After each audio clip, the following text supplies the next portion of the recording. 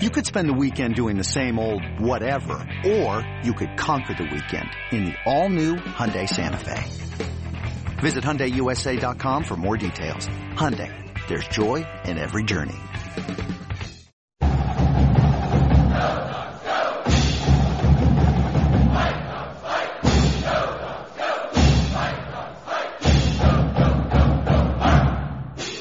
This is Chris Fetters of Dogman.com, and I am here with the head of hoops, Aaron Beach.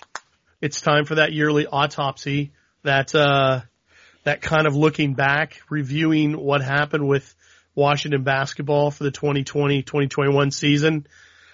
And when we look at this particular corpse, Aaron, it's pretty rotten already. I mean, we're less than 2 weeks out of the season being over, and it's pretty nasty looking back on this thing. I mean, I was just looking before I talked to you, just looking kind of at the all-time stuff, and they finished this season 5-21, 4-7 home, 1-9 away.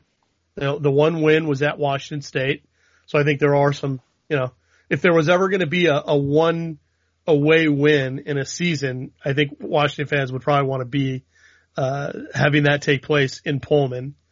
But again, you have to go back 1994 with Bob Bender's first year is the last time Washington only won 5 games. And then before that, you have to go all the way back to 1918 to view a Washington basketball team that won 5 games or less. And that was in a 12-game season. So I guess first and foremost, I'm kind of setting it up for you a little bit, but a little underhand softball question. When Cole Bajema hit that 3 to end the season against Utah in the Pac-12 tournament, what was your initial thoughts when you took a deep breath? Thank God. No, you and thousands of other people, I think. Yeah, it was a sigh of relief. Like, just let's get this over with and get things pointed back in the right direction. But yeah, I mean, you just summed it up with those historic stats right there, Chris. This was a historically bad season for Washington. And I guess the good news for me was I spent so much time fast forwarding on the DVR that, maybe I'm not going to retain nearly as much of this pain as I normally would have. But, yeah, glad it's over. We can at this point start, digesting and looking forward. And at the same time, you can't really look forward until you understand where things went wrong. And they went wrong in so many places that, it's kind of hard to pinpoint where to start. Yeah, well, we can break down the stats in terms of by conference in the Pac-12, how things were for Washington this year. Scoring offense, they were 10th. Scoring defense, they were 12th by almost 2 points a game. Scoring margin, 12th by minus 10 points a game. Free throw percentage, 10th. Field goal percentage, 10th. Field goal percentage defense, 11th. 3-point field goal percentage, 8th. 3-point percentage defense, 5th, which might come as a bit of a surprise to some people. It is. That is rebounding offense, 10th. Rebounding defense, 11th. Rebounding margin, 12th. Minus 8 rebounds a game. Just rolling through those, and it's not gonna, come as any shock to any Washington fan that followed the basketball team this year. Things just really fell apart on the defensive end. It would, it's one thing to talk about the offense and how slow it was out of the gate, but eventually they found their footing a few games in. Were able to come up with some things to create a manageable scoring offense, but the defense, I mean, they've hung their hat on that defense for the first 2 years of Mike Hopkins' tenure. And then it is just, the last year and a half, it's almost undescribable how far off a cliff that defense has fallen. Yeah. And the sad thing was, it wasn't for lack of trying, right? The effort was in a lot of cases there. It was inconsistent, but we saw these guys fighting.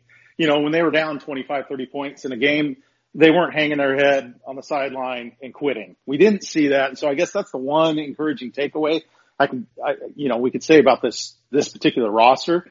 But at the same time, for a a coach that's, the hallmark of what he does is his defense. I'm kind of shocked. I'm baffled. The roster's completely misaligned with the goals of the zone. They don't have the length of the size or the athleticism to run it effectively, which is why I think we saw that matchup, the man, later on in the season, simply because the zone wasn't working. And the question you now have to ask yourself is, moving into next season, how does any of that change? How does any of this change? You're adding Jackson Grant, but beyond that, Hopkins is his own guy. That's his principle. And as much as I like seeing the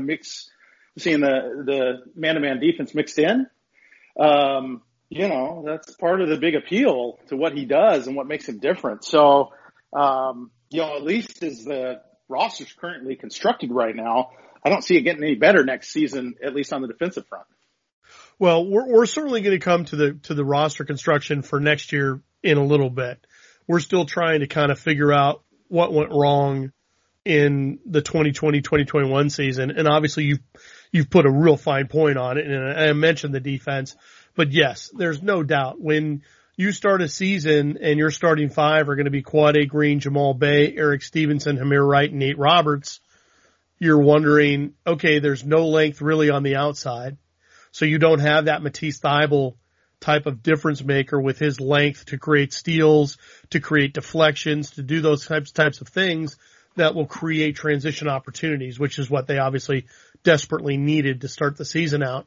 But you obviously don't have that real enforcer inside. Nate Roberts can become that guy in time, but he was a first-time starter for the beginning of the season, which was difficult. And then you've got Hamir Wright, who's really an outside. He's more of a wing, a bigger wing than a true interior defender.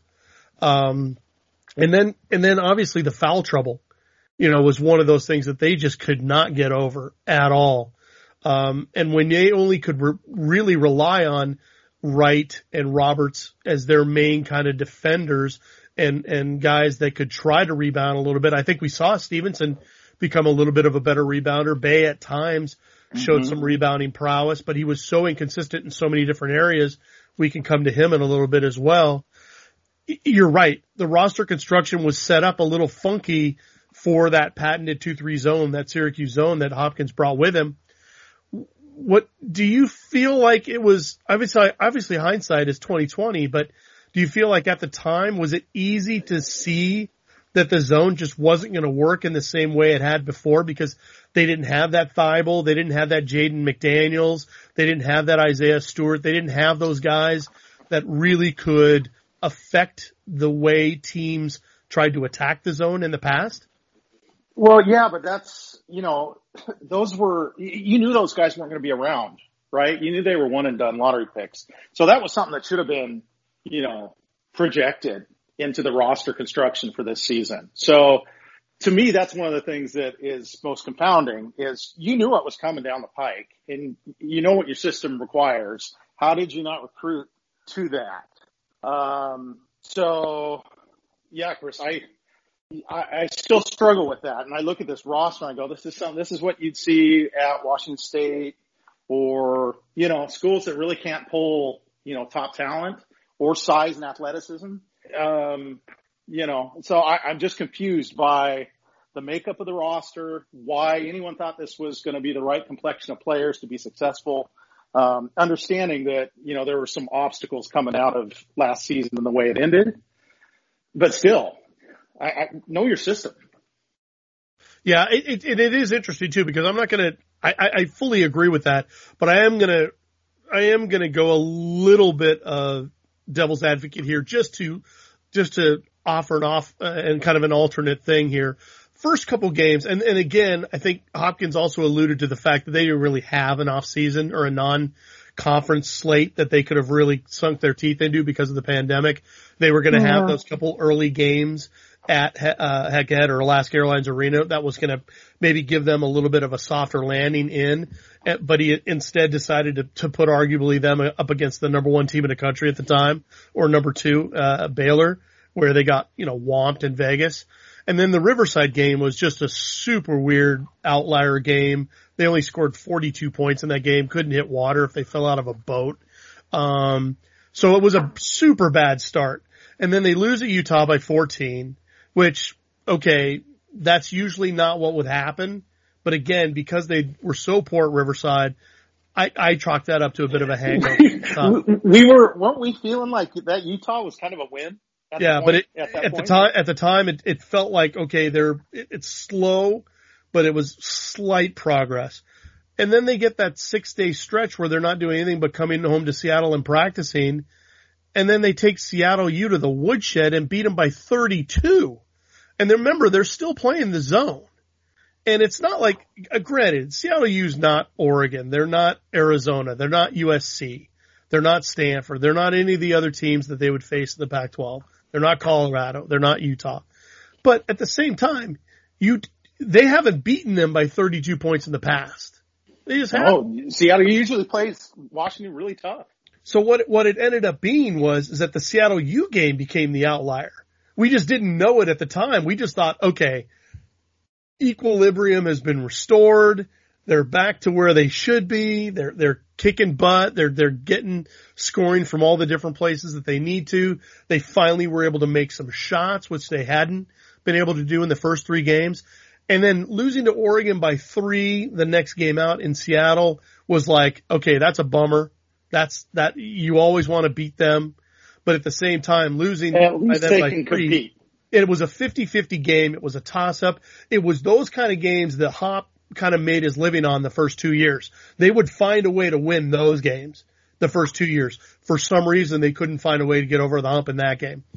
Then, to me, the loss to Montana really started to show where the serious cracks were in terms of them not, they had played 2 really good games against Seattle U and Oregon. That should have been a platform to them to stabilize things, to get things off on a better footing. But when you lose to Montana in the way they did, and then you go back to Vegas and you lose to Colorado by 23, I mean, that's when the wheels fell off for me. And it was clear that the zone wasn't going to do anything for this team going forward. Yep. I think you broke it down pretty well, Chris. And I remember you and I doing a pod and getting all caught up in when was it that Sahonis had that big breakthrough game? I thought it was against Stanford or Cal. I couldn't remember which one afterwards, but it was pretty close to after that point where Sahonis had the big game, and then obviously Stevenson had a big game. But it was one of those where they had one guy had huge games, but the rest of the team wasn't necessarily getting picked up by them, right? Yeah, so it was like Nate Pryor's big game, I think, where we went, oh, what is going on? Here's something, right? But it was only like one guy that was stepping up, and for a long time we felt like, okay, this is good that teams can't necessarily target just Quad A Green, for instance. They have to focus on these other guys because we know now that Eric Stevenson can go for 25, 27. We know that Marcus Sahonis can go for 27, 29. We know that even, Hamir Wright getting 18 at Arizona in his last game finally started making some threes and started kind of doing all the things that I fully expect Hop was expecting him to do all year long, but literally didn't do it until the last regular season game. So, it just was one of those things where the offense came along, because even after the Arizona game when they lost by 27, after that Colorado debacle, they go to Stanford, they score 75. They go to they play Stanford, they score 75. And then they go at Cal and they score 78. They have a drop off against Southern Cal, but Southern Cal is just an absolute super awful mismatch for them playing the zone. I mean, the Mobley brothers just slice and dice Ginsu style. It was awful. But then that's when, and then it was Quad A who had the big game against UCLA, almost drug them over the line. They score 76. And then they go 84 and 83 in their 2 home wins against Colorado and Utah. So they found their shooting boots. They found their ability to score. That wasn't the problem. The problem was, at the time, starting with the Colorado game, they gave up 92, 80, 91, 84, 95, 81, 80. You know, even in the wins, they were giving up 80 and 79 points. It's just so antithetical to what Hopkins is all about. And obviously at its core, that's the main thing that completely fell apart. Yeah. Yep. Agree completely. And I guess I'd add that, I really struggled with their cohesion. Even after they had that run of promising games and they looked like things were sinking, you could see that they all weren't, throughout the season, they weren't on the same page. They never really got comfortable with each other, particularly on the defensive side. They couldn't close on the shooters in the corners. And I guess what surprised me most is you have some beef in the middle between, Robertson and Riley Sorn. And I was disappointed that, as promising as Riley was, offensively at times, he's a terrible defender and can't hold his own underneath the paint and can't block shots. And I thought he would be more of a difference maker as the season went on and his minutes actually diminished over time. So that one surprised me a little bit. Roberts too, even though he's a tank, you keep seeing that comparison to Dwight Howard, which kind of drives me nuts. I mean, yeah, if you put Under Armour on a 7-foot mannequin in a store, it's going to look pretty badass. But that's not how he plays. And so I see that there's a lot of physical potential there, but at the same time, he didn't come anywhere near to delivering, what I think we all expected him to. Right. What I want to know is, at UCLA was when they started to throw that kind of matching man thing where they kind of look like they're going to start in the 3-2 or the 2-3. And then obviously it looks like it morphs into a man, but it's like a matching man in the sense that they're literally trying to get matchups with certain guys so that they don't, but at the same time they were switching a lot up top and they were doing some different things. When you saw that kind of switching man or that match type of defense that they were throwing at teams starting with UCLA, what was your initial thought? Did you think it was something that they were that you thought they had a chance of doing well at, or did you think that it was just simply another Band-Aid on top of a bullet hole? Yeah, the latter. I thought it was more necessity. And part of my pessimism was the fact that they looked so bad in man last season. So I didn't really have any faith that, that was something they could achieve, at least, yeah. And I was a little bit surprised by, the overall contribution, and some of that had to do with Eric Stevenson, who's a pretty good on-ball defender. Their physical makeup leans much more towards, man than it does the zone. But at the same time, you've either got to commit to it or you don't. You can't do it, as you said, as a Band-Aid. I'd like to see a mix moving forward because I think that suits the West Coast a lot better than, full-time zone. But, that's just me. Yeah, it was interesting too because obviously that match was featured in the 2 wins they got against Colorado and Utah. But then after that, they got, they got pummeled. They got pummeled by Wazoo by 15 in Seattle. They lost by 20 at Oregon State. They lost by 12 at Oregon.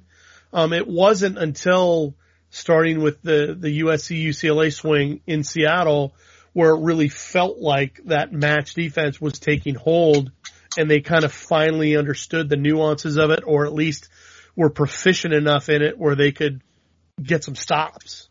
And that's the problem. The problem is that it took them 6 games for them to get there. And yes, they won 2 of those games, which is, crucial. But the 4 games after that, or the 3 games after that, they looked as bad as they looked when they were in the zone. And I think ultimately that was the other thing that killed them too, was it didn't matter if they were playing zone or the match. They were wildly inconsistent because starting with the swing with the LA schools in Seattle, they go from 86 at Oregon to 69 against a USC team that, was in the Pac-12 finals and probably should have won really. They were in the semifinals. They should have beaten Colorado, but this is arguably the best team in the Pac-12, USC. And they went from giving up, 95 against them in LA to 69 in Seattle?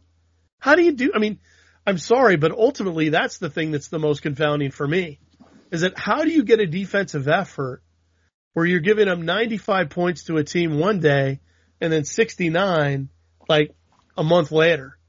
Or how do you give up, 97 points to Arizona State and then literally 2 days later give up 80? You literally go from Arizona State, that first game at Arizona State, you lose by 33 points, and then 2 days later, you're tied with a minute left in the game. And that's the thing that as hard as this team played, there was no consistency, no continuity. It just felt like you didn't have a clue as to which Washington team was going to show up from one game to the next. Well, and I think also you had inconsistency in the lineup itself, right? You had, guys being shuffled in and out for various reasons, whether it be, Sahonis or Raekwon or, a lot of it was experimentation, but there was a lot of stuff going on behind the scenes too, or you could sense that there was because of the inconsistencies there as well. Like why are, the shuffling in and out in the starting lineup. So it's tough to pin that down, Chris. I don't really know. I think more was just a lack of talent. Sometimes they got hot but it's basketball and matchups are matchups. But, right. And just to put a fine point on it, you were talking about not having necessarily a set group of starters and what have you. They, I'm not going to count Travis Rice in this because obviously he was a senior day starter, but they had 9 other guys that started games. Right. So their main 5 were Quad A, Jamal Bay, Eric Stevenson, Hamir Wright, and Nate Roberts. They started, I think, 22 of the 26 games. But you got Sahonis had starts. Raekwon Battle had a start. Nate Pryor had a couple starts. Jerron Brooks had a start. So yeah, there was some starting of mixing and matching just a little bit. And I think some of that, I think Quad A was sick. One or two of those games where Hop had to maybe align his starting lineup a little different than he would normally. But yeah, I think they were fairly consistent in who I think they wanted to start, but I think it was the rotation as much as anything, because we saw some where Sahonis was coming in very early, and then we saw some games where Sahonis didn't play at all. Right. I mean, that was one of that, you talked about that big game that Sahonis had, and if I remember correctly, it was during either one of the California stretches, and it was like he had his big game, and then the other game he didn't play. Mm-hmm. So I guarantee you, if you're a player, that's gotta frustrate you. Well, and that, I mean, just, us knowing what we know about the inner workings of a college basketball program, usually that points to, stuff going on behind the scenes.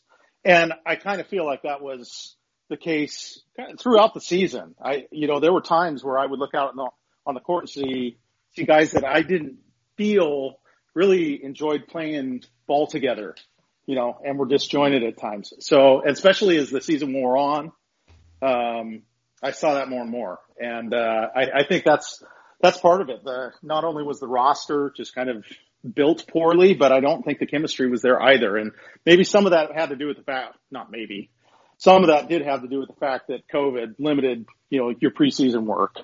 And you can't do the things you normally do to build a team, particularly when you got a lot of new faces. So I guess that shouldn't be surprising, but it doesn't, it's still just an excuse. Yeah, well, it's ironic because there's no question that the pandemic hit them hard in many ways and affected everyone in many ways. Oh, for sure. There's no doubt about it.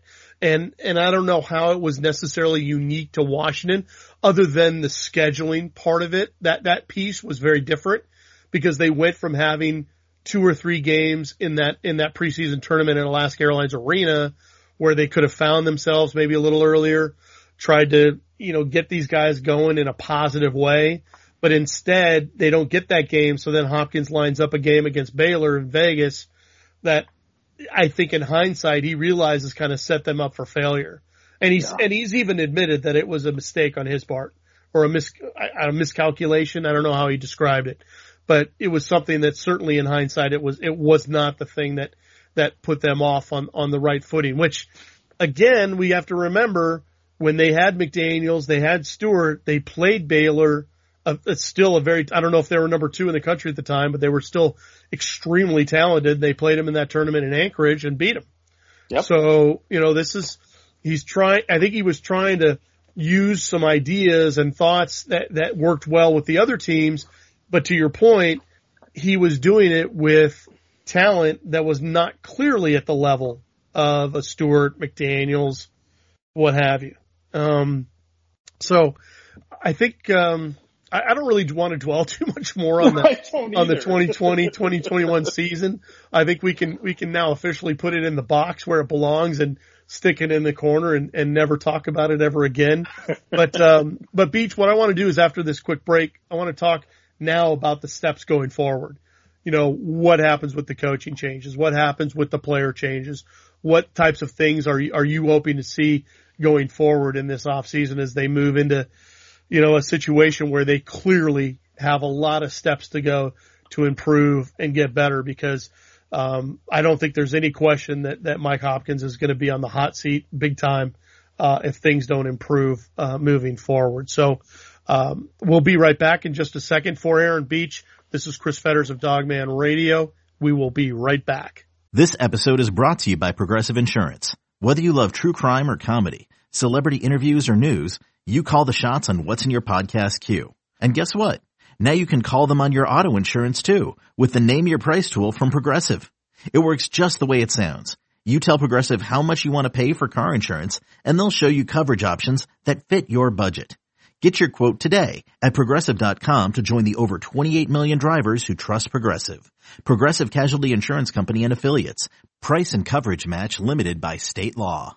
All right, this is Chris Fetters coming back, Dogman Radio, with the head of hoops, Aaron Beach. We have kind of dissected and kind of put that aside, the 2020-2021 season.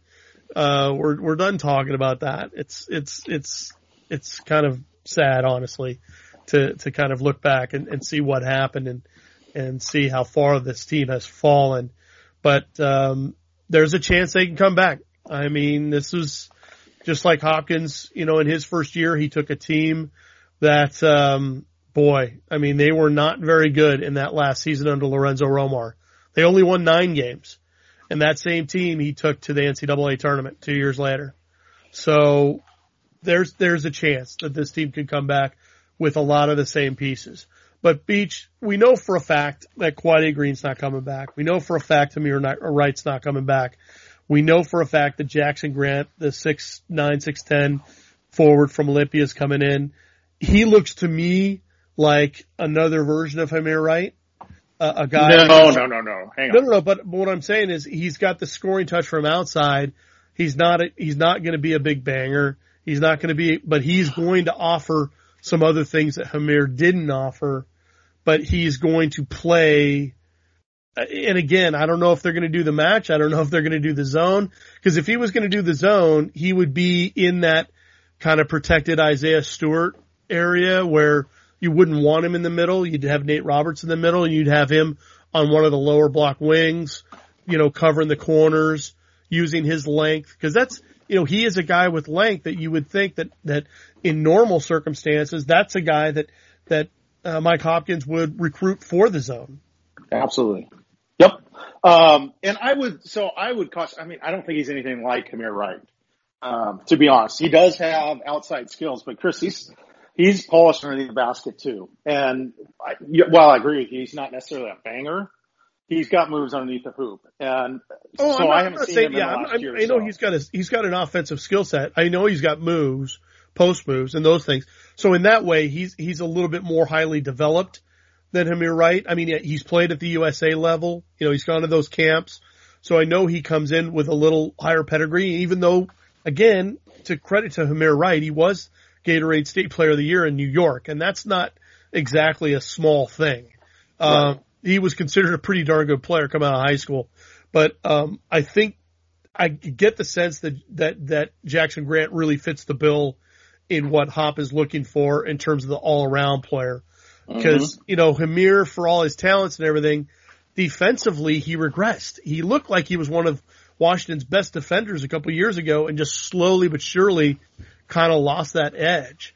I kind of saw Darnell Gant is kind of what I was hoping to see out of Humir Wright as he developed. Because they have a lot of similarities, even dimension wise. But where Darnell really, came into his own as a senior, junior year, late junior year, but as a senior, particularly, and took a lot of pride in defense. But was knocking down threes at a little bit better pace than Humir as well. But, I kind of was on the upside. I thought we'd see Darnell Gant out of Humir. We didn't see it. We just saw a very limited 3-point shooting wing who had little capability under the basket, and Washington suffered for it. Yeah, and so like I said, I think that Jackson Grant certainly fits the bill of a guy that can slide into Humir Wright's position and offer some unique things, and hopefully can offer better shooting. Hopefully he can offer a better post game, those types of things. In terms of how they replace a guy like Quad A, what's your initial thoughts in terms of where they go there? Because it feels to me like Sahonis or Nate Pryor are the guys that immediately slide into that spot. And it's basically free for all, take your pick. And then I would think Nate Pryor would be the ideal guy with Marcus playing off him in the 2 where he could score. But Marcus has really shown himself to be a guy that not only can run the offense, but almost kind of thrives in scoring off of running the offense, like kind of the way Nigel Williams-Goss used to do. Yeah, so I guess I disagree with you on the Pryor front. I don't really see him as a factor next season. I just don't think he's good enough. Okay. And that's an unfortunate statement, but I didn't see enough out of him this season to think he has any real future, in the rotation. That's now, if things stay where they are, they need him just because they don't have the bodies. But I believe that Washington will probably bring in a couple of guys. But let's stick with who and what we know right now.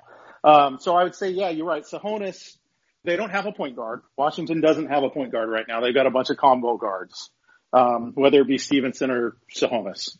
It's kind of like that Justin Dentman paradigm, right? Where Dentman was great, as a complementary, outlet, rather than being a full-time point guard. And I see those guys, both, Sahonis and Stevenson in that regard.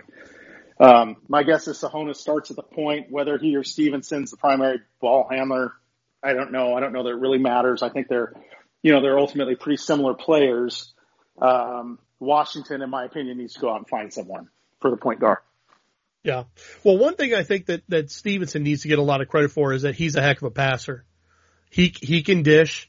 He was second on the team in assists behind Quad A. So he was able to find guys if he wasn't shooting himself.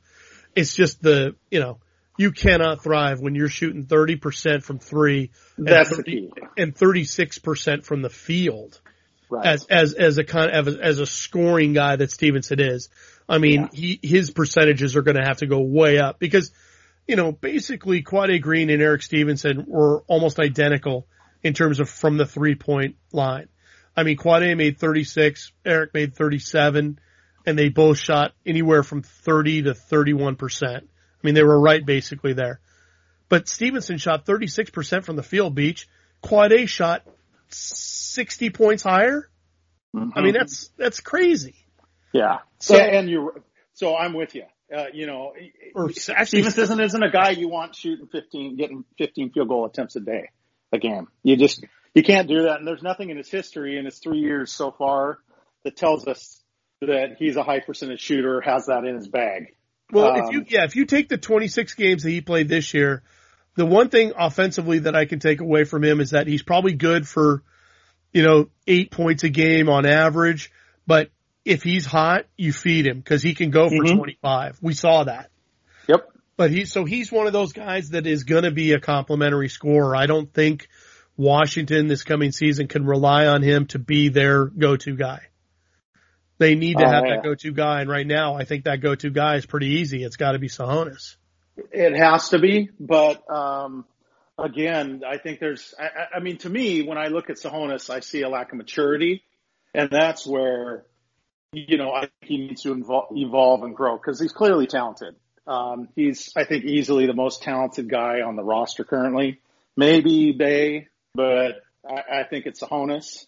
But I'm not sure that, Sahonis really understands the nuances of the game and particularly running the team where you want to put him in that role and depend on him regularly. And that would be my biggest reluctance in terms of Sahonis. I like him a lot as a player. I think he's got an awful lot of capabilities, and there are very few players who can put up 30 in a game.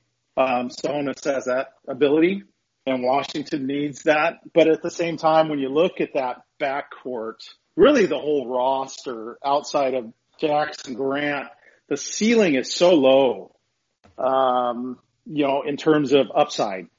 These guys are what they are for the most part. I think Badgema's probably got more in the tank there, but for the rest of the team, they're what they are. I don't see Roberts, or maybe, I don't know what to expect from Riley next season, but I don't see like a big jump or all of a sudden we're talking about all conference, type of accolades.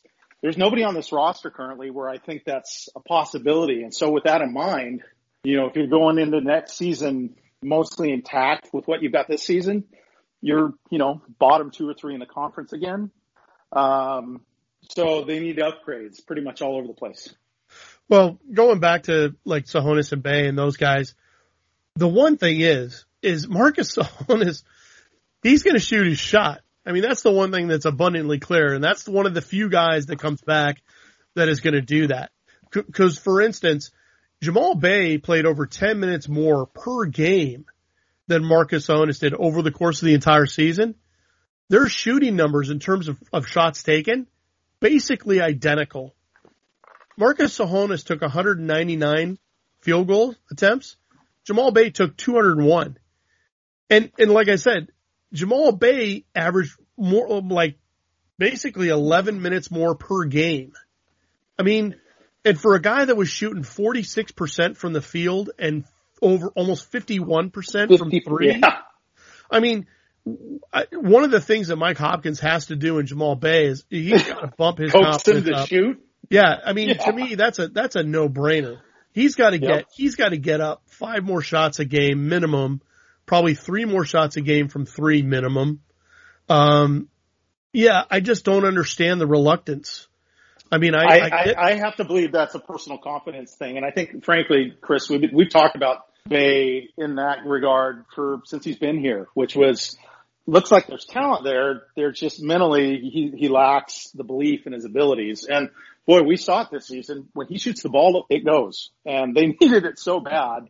But even given the circumstances this season, if you can't coax him to shoot the ball more, that's why I have a hard time believing we're looking at any breakthrough next season, because he's kind of locked in and wired the way he is, as far as I can tell.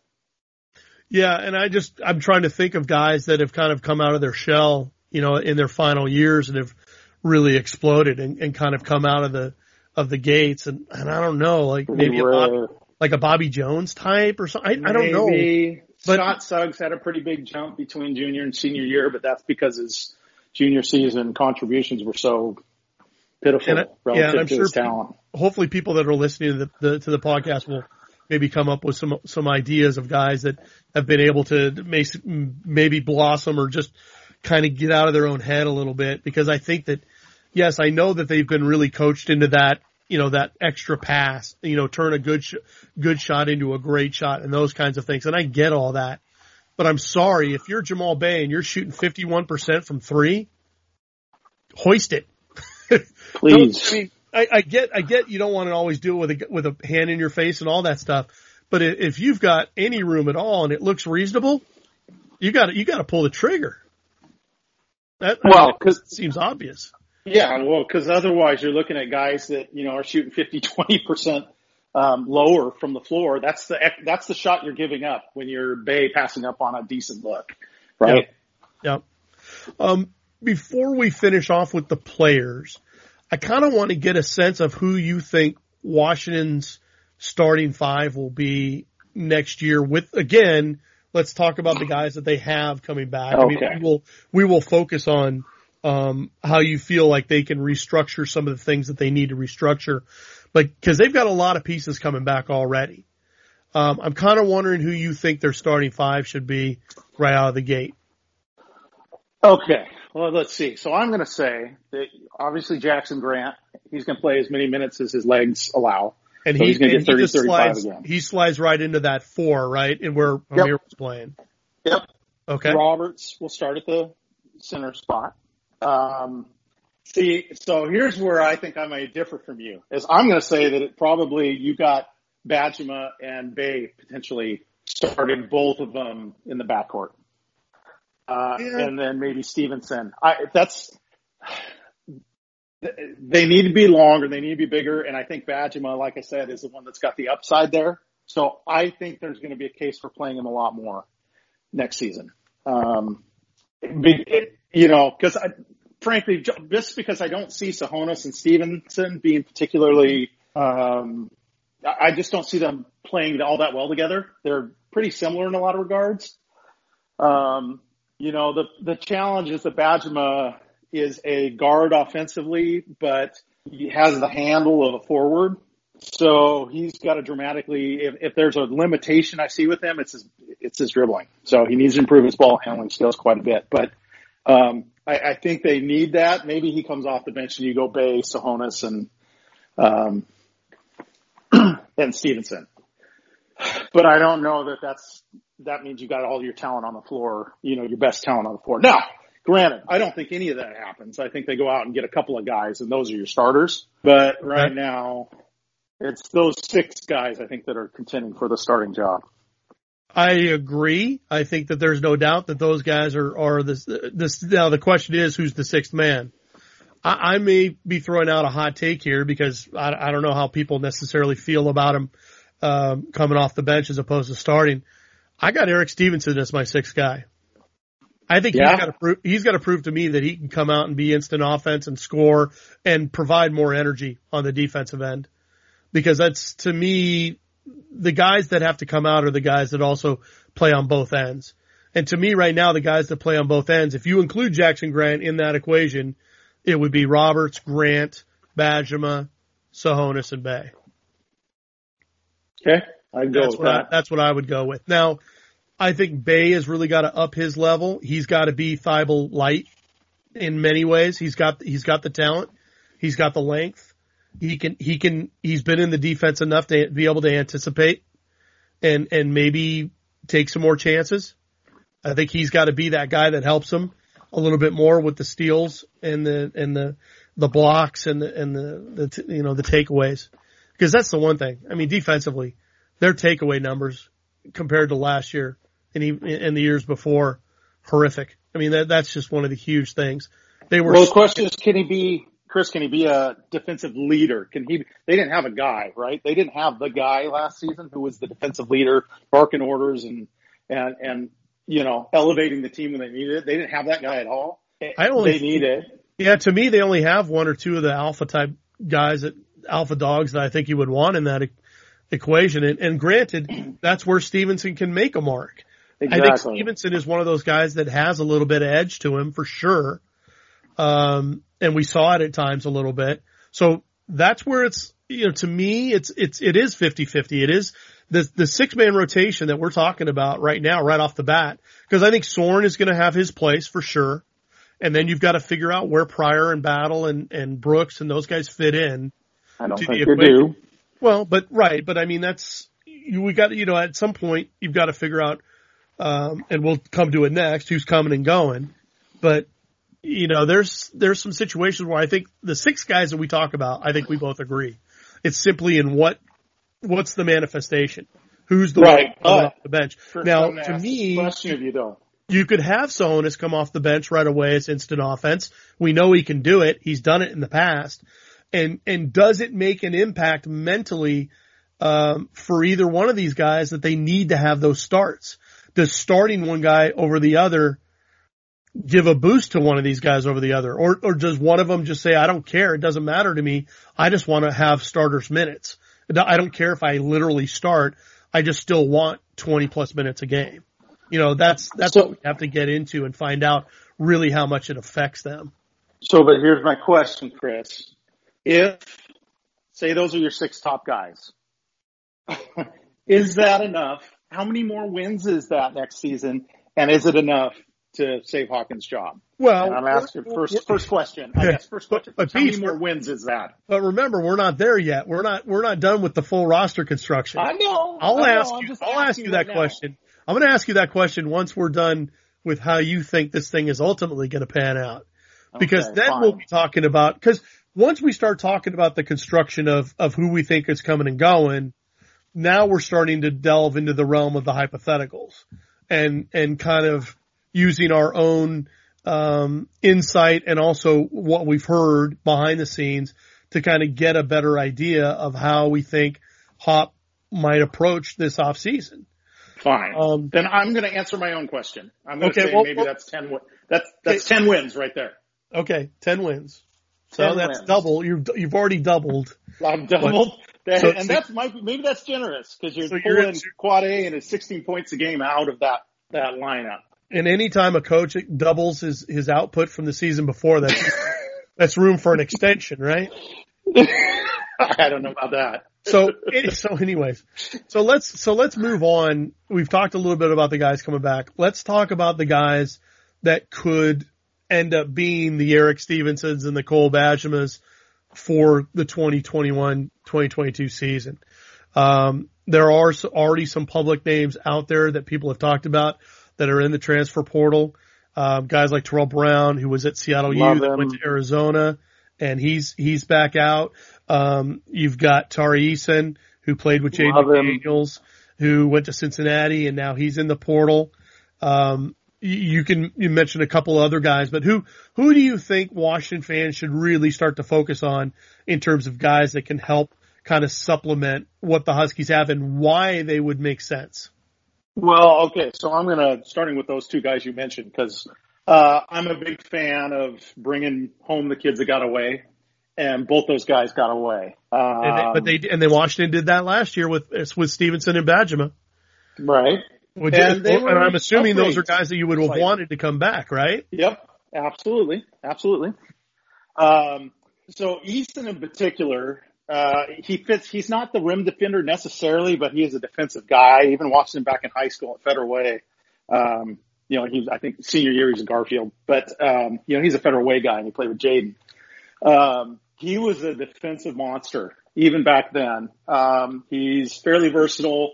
At Washington, I think he's probably a 4-ish. He's kind of a wing, kind of that in-betweeny, 6'8", but I think his wingspan's over 7 feet. So he really fits, what Hop wants to do in the zone. He's got a fairly versatile offensive tool bag. He can shoot it a bit from outside. That's part of the expanding game. But at the same time, he gets most of his work done underneath. He kind of reminds me a little bit of Desmond Simmons in that regard. Could have a similar role.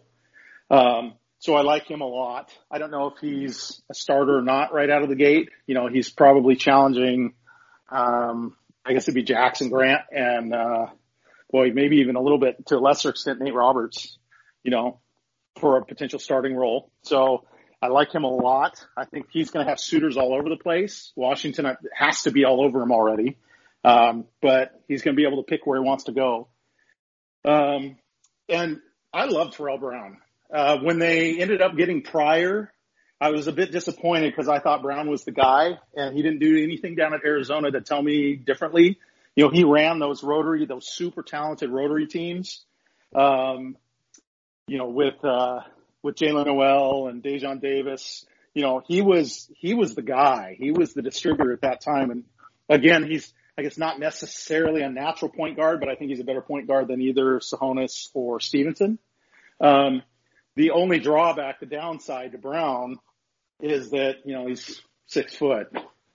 And that's the challenge for me is in that zone.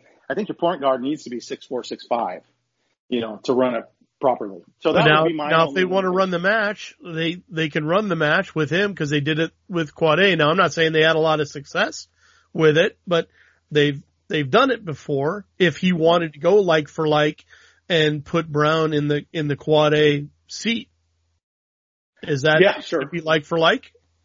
Yeah, but I don't think he's – so if I'm Hop, I don't think he's – my guess is he's building the roster around the zone. I think that I still believe man-to-man is a backup plan for him. I would agree. I'd agree with that 100%. Yeah. So that's the only downside. I'd take him in a heartbeat. He's a leader, and he was a major contributor. He's been a big dog on a lot of good teams over, since high school. So I'm a big fan of Brown. Okay. Any other names that you'd want to throw out there? Cause I think, I know there's obviously been a few that have. Are there any that have stuck out in your mind based on when your kind of initial thoughts when you heard that they were in the portal or available? Well, so you mentioned it, and I guess I must have missed it. Is Ja'Cory McLaughlin? Is he in the portal? Good question. I thought that he was, but I don't know. If he is, I mean, he had a monster season, and he's another one of those guys that kind of got away. But he fits that 6'4" point guard. I mean, he's a point guard, and he's a scoring point guard, and he's a leader, good athlete, and he's another guy that, if that's the case, then he's a guy I look at for sure. Yeah. Okay. There's going to be some guys that are definitely going to be out there. And the other thing is we're recording this podcast. This is the first day of the term. This is the first 4 games, like the UCLA Michigan State game, I think is happening later today. A lot of movement's going to happen once the tournament is over. Yeah. So that's going to be the biggest thing, in terms of guys that, that maybe they weren't even on tournament teams necessarily, but they're just kind of waiting to see what's going to happen and just kind of see how all the cards kind of lay out on the table and where they're, where guys are going to go and what, whose needs are really going to be big time. Can they walk in right away and be that guy? So I think it's going to be really interesting on that front. And so clearly, even though there's a couple big names that are already out there right now, I really expect that the list of portal guys that Washington's going to go and be real hot and heavy in terms of competition to get them to come to UW is going to be much, much bigger once the tournament's over. One thing I would ask you, Beach, and I'm not going to ask you to name names because frankly, I'm going to make an editorial decision and say that's unfair to the kids. But in terms of numbers, like 1 guy, 2 guys, 3 guys, 4 guys, whatever, how many guys do you think off the current roster right now at Washington are going to leave and end up in the portal? Because right now there's none. Nobody has, even though the season has been gone for days and days and days now, there have been no official announcements of guys going into the portal. I fully expect that to change. I think that's just kind of common sense because everyone suffers some sort of attrition. I think Washington State has like 5 guys that are in the portal right now. How many guys do you think will eventually end up in the portal from this current group? 2 or 3. Okay. Is my guess. Yeah, I think 2 or 3. And so you think that means, so they're going to try to pick up 2 or 3 guys to fit those needs? Yeah. I think, I just don't see a future for, we don't need to go down that road. But, right. Yeah, I think there's an immediate need for probably 2 or 3 guys. Okay, so then finally, to wrap up kind of the player part of this and the recruitment part of this piece, in an ideal world for the head of hoops, for the guy who's really paying attention, the hardcore Washington basketball fan, what's your ideal starting 5? Because I think, to be honest with you, I think there's going to be maybe one, if there's 2 or 3 guys that they pick up each, and I'm in agreement with you on the number, I think that is very realistic. I think there's going to be one guy that probably just comes out of nowhere that none of us are even talking about or even knew about. And it's only because of either connections with the current coaching staff or the player just doing his due diligence and seeing what Washington needs and knowing he can be an instant impact guy from day one. I think there's going to be a wild card out there, but given that, I'm just wondering who you think your ideal starting 5 might be for that first game, given everything we've just talked about. I don't think there's any sure things at all. You can't have any sure things when you've only won 5 games the previous season. I think the closest to a sure thing is Bay will almost certainly start. And Jackson Grant, I think, is pretty obviously, unless something amazing happens and they find somebody. So here's what I do think could happen. There's a scenario where Hopkins pulls somebody out of the Northeast that wasn't even on anybody's radar, and utilizes those connections there. I could totally see that happening, with a grad transfer or the portal. So, but in your mind, real quick, just I don't want to get sidetracked too far, but do you think in that case is he going to prioritize a point guard or a big? He needs both. Yeah, both. Yeah, I think there's an urgent need for a point guard, a big point guard. I think that's really important because they don't have it, and I don't think they're going anywhere without it. So, if there's one, the first hole they have to fill is that. The second hole they should fill is they need to improve defensively, particularly in the middle. So they need a rim defender. Tari Eason kind of fits that bill, kind of. And then they need a dynamic scoring wing. And that one of all so I think the hardest one to find will be the big. I think point guard and wing options are available.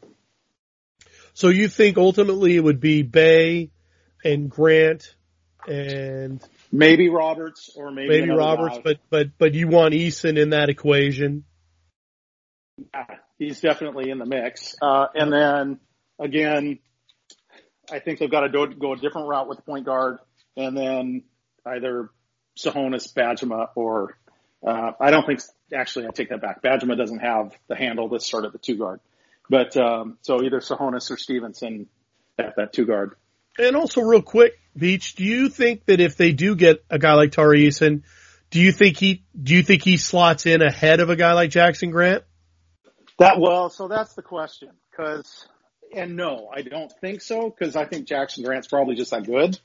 But that doesn't mean that they're not complementary players and that you don't find a role for them elsewhere, because at the end of the day, Hopkins is going to put the best talent he has on the court, regardless of, if he's got an overflow of talented guards, he's going to go that route. And the same with the front court. He's got to put the best talent out there, period. He doesn't have the luxury of being clever, with the rotation. Right. Okay, perfect. Introducing the Two-Way V4, where groundbreaking fuel cell technology meets fresh foam cushioning for the ultimate performance. With fuel cell, each step feels explosive, delivering unparalleled energy return. Paired with fresh foam, experience maximum comfort throughout the game. Its lightweight textile upper offers support and breathability without sacrificing agility. Whether you're hitting the clutch shot or locking down the opposition, the Two-Way V4 gives you the tools to play at a high level. Learn more and purchase the Two-Way for yourself at newbalance.com. So we're wrapping up the all that stuff, and we're getting to our final topic before we, let everyone go. And that is, what is Coach Hop going to do with his staff?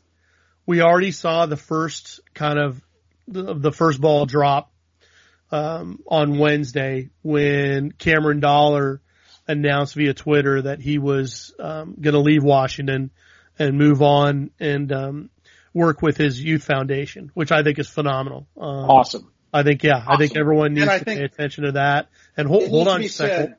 Go ahead. Well, just real quick, but I just wanted to say, so we saw that first ball drop, and we kind of anticipated that was going to happen because he was not traveling with the team. He was very, because of the pandemic, he had made a deliberate decision to opt out of traveling. So we kind of saw that this was moving in the direction where he was probably going to move on to a different chapter in his life. I am curious what other moves you think Hopkins is going to do, and I'm not going to ask you who you think he's going to necessarily pick up. If you have some thoughts on that, please offer them. But what other moves do you think he really needs to make in order to shake this thing up in a way that really becomes very proactive and very positive moving forward? Well, so really good question. And so Cam resigning, that was expected. My question is, what happens moving forward with Coach Rice? and whether or not he has a place in the program moving forward. And we don't have that answer. But I would say that Washington has a couple of needs that aren't being met or weren't being met with the current coaching staff, one of which was someone to work with the front court, with the bigs. You had Dollar. Dollar was the bigs guy. Well, Dollar's, he was, he's kind of a legendary NCAA point guard, right? Yep. And so I immediately see that as a big area of importance because we saw very little improvement, very little development out of really the entire roster over the last, since Hop's been here. So that's been a big deficiency. So they need someone who can work with the bigs. To me, the biggest opportunities, at least on the recruiting front, they need someone who can hammer California. And I think a big opportunity for Washington is overseas. Seattle's such an easy sell relative to just pretty much every other campus, in the country.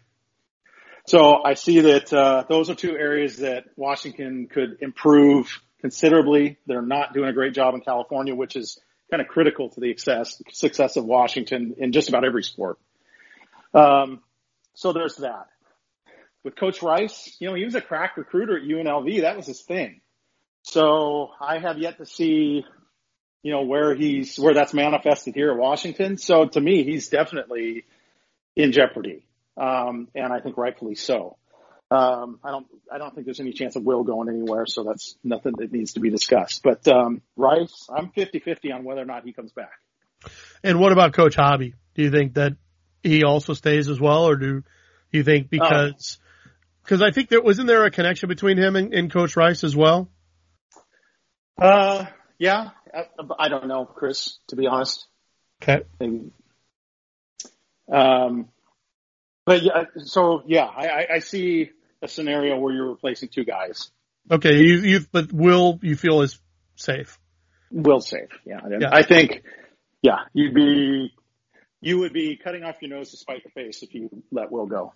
And you talk too much to the table. You definitely talk about recruiting California a lot better, and I'm thinking of big time guys that came from California, and I'm thinking maybe Quincy Pondexter and who else?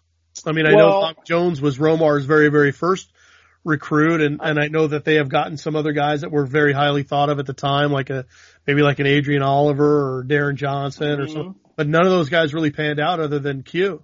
I'm trying to think. If there's some other. Did you say Bobby? I did Bobby, yeah, as Romar's first guy. Yeah. Let's see. I'm just going back through the list mentally.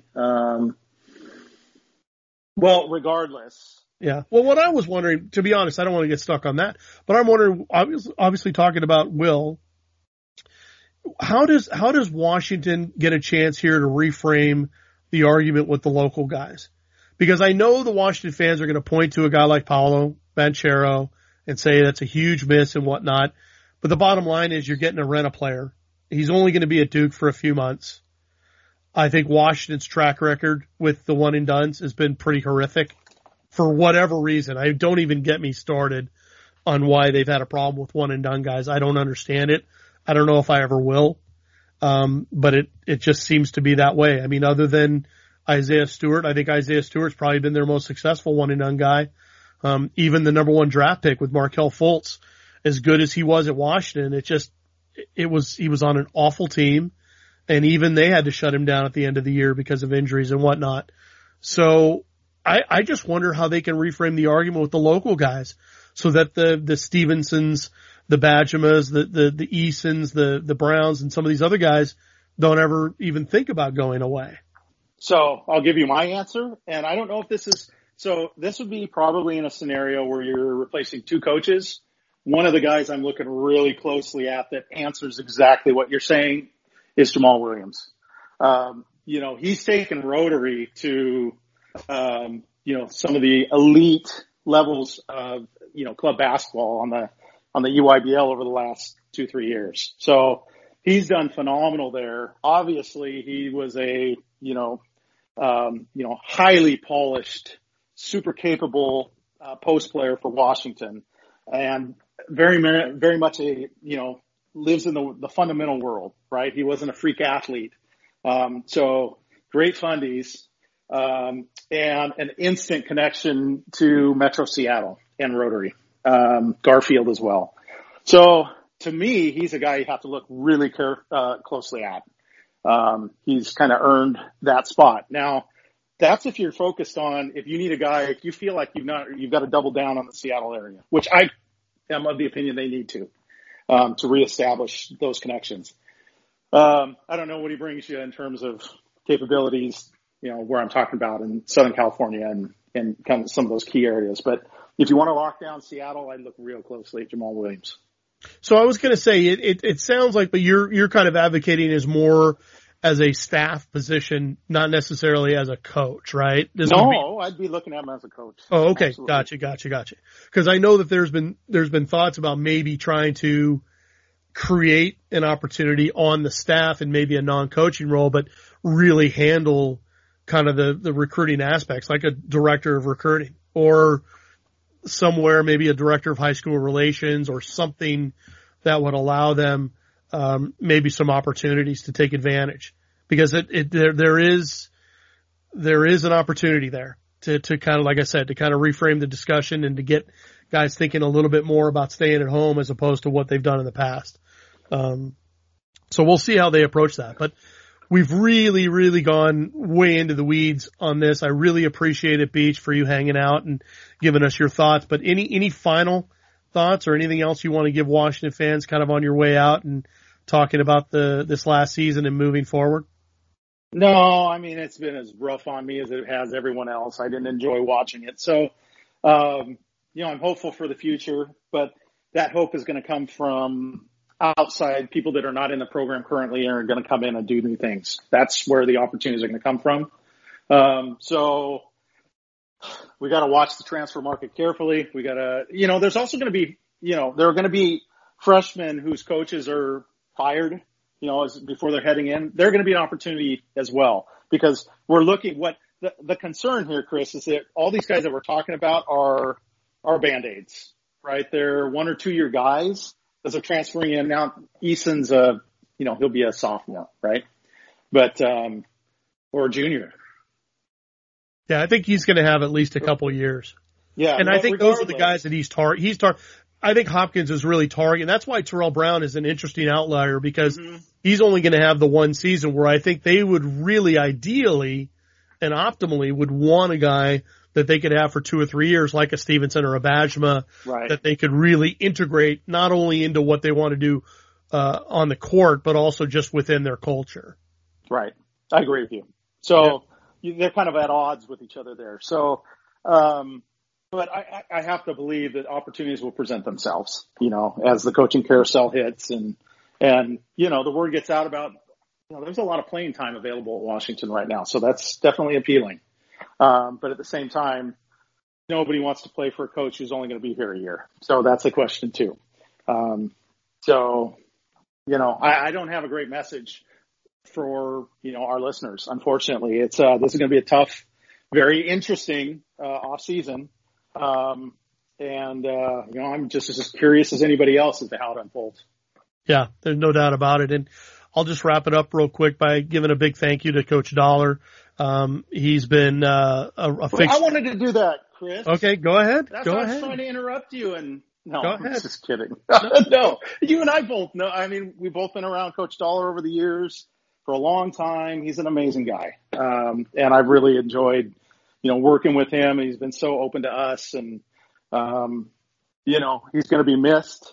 He was such a big part of turning this program into what it has become, right? That was his defense back in the great years. He was the one barking from the sidelines and motivating those guys. And I know his former players all love him. So, he'll be missed. Yeah. And there's no doubt, because he's gotten huge praise from guys like Isaiah Stewart, Isaiah Thomas. Even, you get from guys like Justin Detman and some of those guys, and going back all the way, talking about how much Cameron Dollar influenced them and how much he's loved by a lot of his former players. So just want to echo that and give our best wishes to Cameron moving forward with his endeavors. And, and I'll also link his the foundation and the youth thing that he's doing, which I think is going to be phenomenal. So I really hope that the next chapter in his life goes really, really, really well.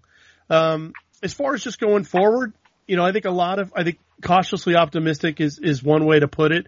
You said interesting. Kim has said interesting. So we'll use interesting as the word going forward. But I think Washington fans certainly have reason to be intrigued at the very least because of all the pieces that are going to fall. You mentioned it, Beach. Right after the tournament's done, you're going to see a lot of coaching changes. You're going to see a lot of names enter the transfer portal, and that's where the real fun's going to begin. And that's where you're going to get a great sense of just how hard Washington's going to fight for some of these kids to try to remake, their roster and kind of reconstruct it in a way that gives them balance, that allows them to play the zone the way that Hop wants it to be played, yet also gives them the offensive firepower where they can start from the first game of the year, hit the ground running, as opposed to waiting until halfway through the season before finding their shooting, shoes, so to speak. So, again, want to thank you, Beach, for giving us all your insight, obviously, not just throughout the year, but especially today, because this, today for us, at least at Dogman, it's kind of a benchmark because it really kind of puts a real end of that chapter. Last year is gone. It's in the Wayback Machine already, and we can look forward to the 2021-22 season and try to see how this team is going to improve, because on one level, there's no way they can't really improve.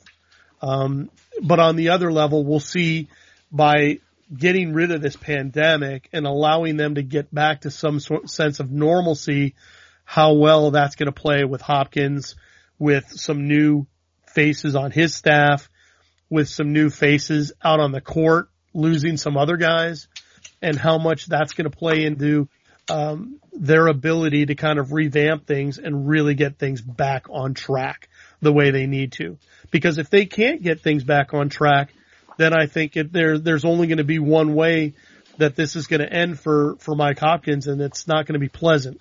And unfortunately, that's the way we are right now in the world of college athletics. It's certainly a what have you done for me lately type of situation. And obviously the pandemic has given a lot of coaches a little bit of extra time to kind of get things back on track, and he's right now in that situation. So the time is now for him to really build his plan, get things in place, and we'll see how it goes in the coming weeks and months. So for the head of hoops, Aaron Beach, this is Chris Fetters of Dogman.com. Go Dogs!